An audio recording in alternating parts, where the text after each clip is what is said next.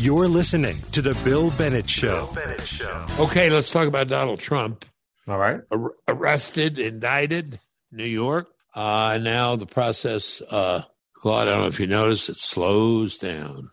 Yeah, apparently they're not going to be in court again until December. Not going to be in court till December. And maybe a jury trial if, it's not dismissed, which it won't be, I don't think. A jury trial in January. Right. What do you think happens January 24? Right. Yeah. Kicking off. Yeah, I think February 5th is Iowa. February 12th is New Hampshire. All right, now, here's all I have to say. I mean, I may have more to say when I hear the emails from the audience, but Frank Sinatra, I'll explain in a minute. Okay. A surge of support for Donald Trump right now, Republican base. And I feel it as a conservative Republican. Damn it, what are they doing to him? This hadn't been done before. They haven't indicted people for felonies on this kind of crap. Pay the fine anyway. It's clearly political. Apparently even the Washington Post said the same thing, that there's not much to these charges. Mitt Romney, who really hates Trump, said that these are horrible charges. Jeb Bush, who was a competitor, said the same thing. Anyway, surge of support, way up. He's leading everybody else by a ton. That's now Frank Sinatra. It's a long, long time from May to September. I think the lyric is May to September. It could be May to December, which would make it more apt. And it would be April to December. Right. But it's 9 months away. Yeah. What do you think happens to this surge of support over the next 9 months? I don't think it increases. Right. Do you? No, I don't think it increases. I think he's got the surge of support. I think a lot of what happens between now and then depends on him and those who are poking at him. If he is more quiet than those who are poking at him, I think that his support can increase. Yes. But just like you said, I mean, today and yesterday, he is a much popular candidate than he was 2 days ago. And if, we wait until December, that surge will happen again. And then in January, it will happen again. It's unavoidable. It's predictable, too. Like, we talked about this. We talked about this when the raid happened at Mar-a-Lago. A summer ago? I remember it like it was yesterday. I was on the campus of Utah State University. You were back in D.C., and we had to do a mini episode talking about this. Are they trying to launch his campaign for 2024? All right. What do the folks say? All right. We got this email in. We have our friend Tom checking in from Greenville, Michigan. He says the penultimate inquiry is whether the reimbursement for the alleged hush money payment to Stormy Daniels should have been listed as a campaign expenditure instead of a business/legal expense. Does anyone care? ? The ultimate inquiry is who did Trump defraud? I don't get it. Meanwhile, in New York City, major and assaultive crime is up 24%. Yeah, no, there's no question. They're letting people who commit felonies out on the street the next day. Or they commit other felonies. And I mean, not, sticking knives in people. Correct. Carjackings. And yet we're going through this circus. This is a circus. Right. So it's a joke. It's a circus. It's ridiculous. It's politically motivated. But I agree with you. If they keep poking at him and poke publicly and insult him and drag him through the courts like this and drag him, through headlines and keep running Stormy Daniels pictures, it's going to help him if he is quiet. What are the odds of him being quiet, you think? The odds of him being quiet are just as low as the odds of them not poking him.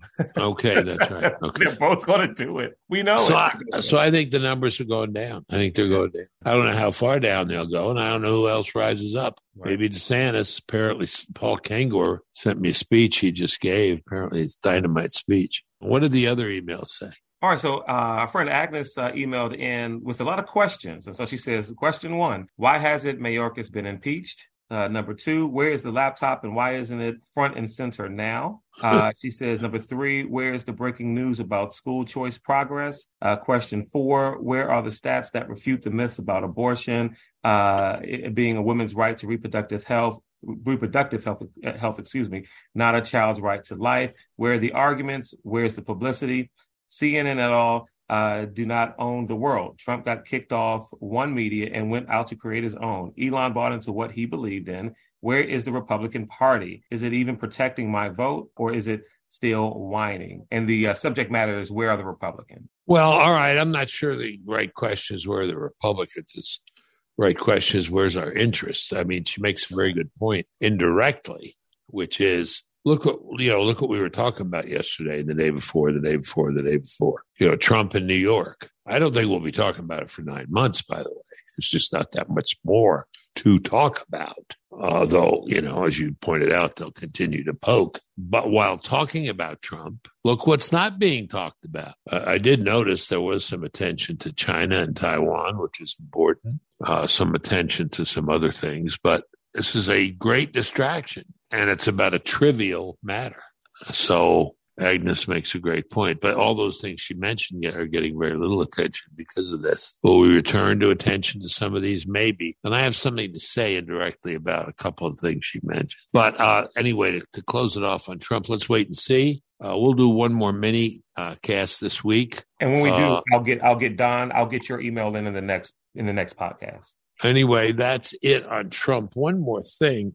Some weird trend right now. While the surge of support for Trump among the base is going up, it's not where the rest of the country is. I found it very interesting that Chicago new mayor is this guy who is more progressive than Lori Lightfoot. I think everybody thought Paul Vallis, the moderate, was going to win, and this left-wing guy won. Where the hell is Chicago? This guy was supported by Randy Weingarten.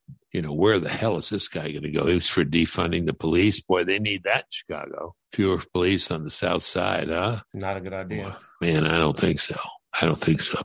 Wisconsin flips the Supreme Court to the left, way to the left. Mm-hmm. And the big issue there is abortion. Harold Ford, whom I like, Democrat, good guy, said Republicans are underestimating the reaction to that Dobbs decision, how strong it is and how motivating it is to a lot of liberal Democrats, particularly women. And that's partly because of what Agnes is talking about, which is a misunderstanding of what's going on. And they really are trying to convince people, and they have convinced a lot of people, that the Supreme Court outlawed abortion, and it did not. It did not. So I noticed that in Wisconsin. I noticed that in Chicago. I noticed again, I mentioned this yesterday, I think, Gavin Newsom talked about red state people. What's going on in the red states is undemocratic and un-American. Wow. Something's going on in the land. Oh, Nashville. Apparently there's a big liberal progressive movement in Nashville in the legislature, and a number of legislatures were violating the rules last night. There's some progressivism that's really catching on. I don't know why. Chicago election, Wisconsin, what? The governor of California wants to make America California.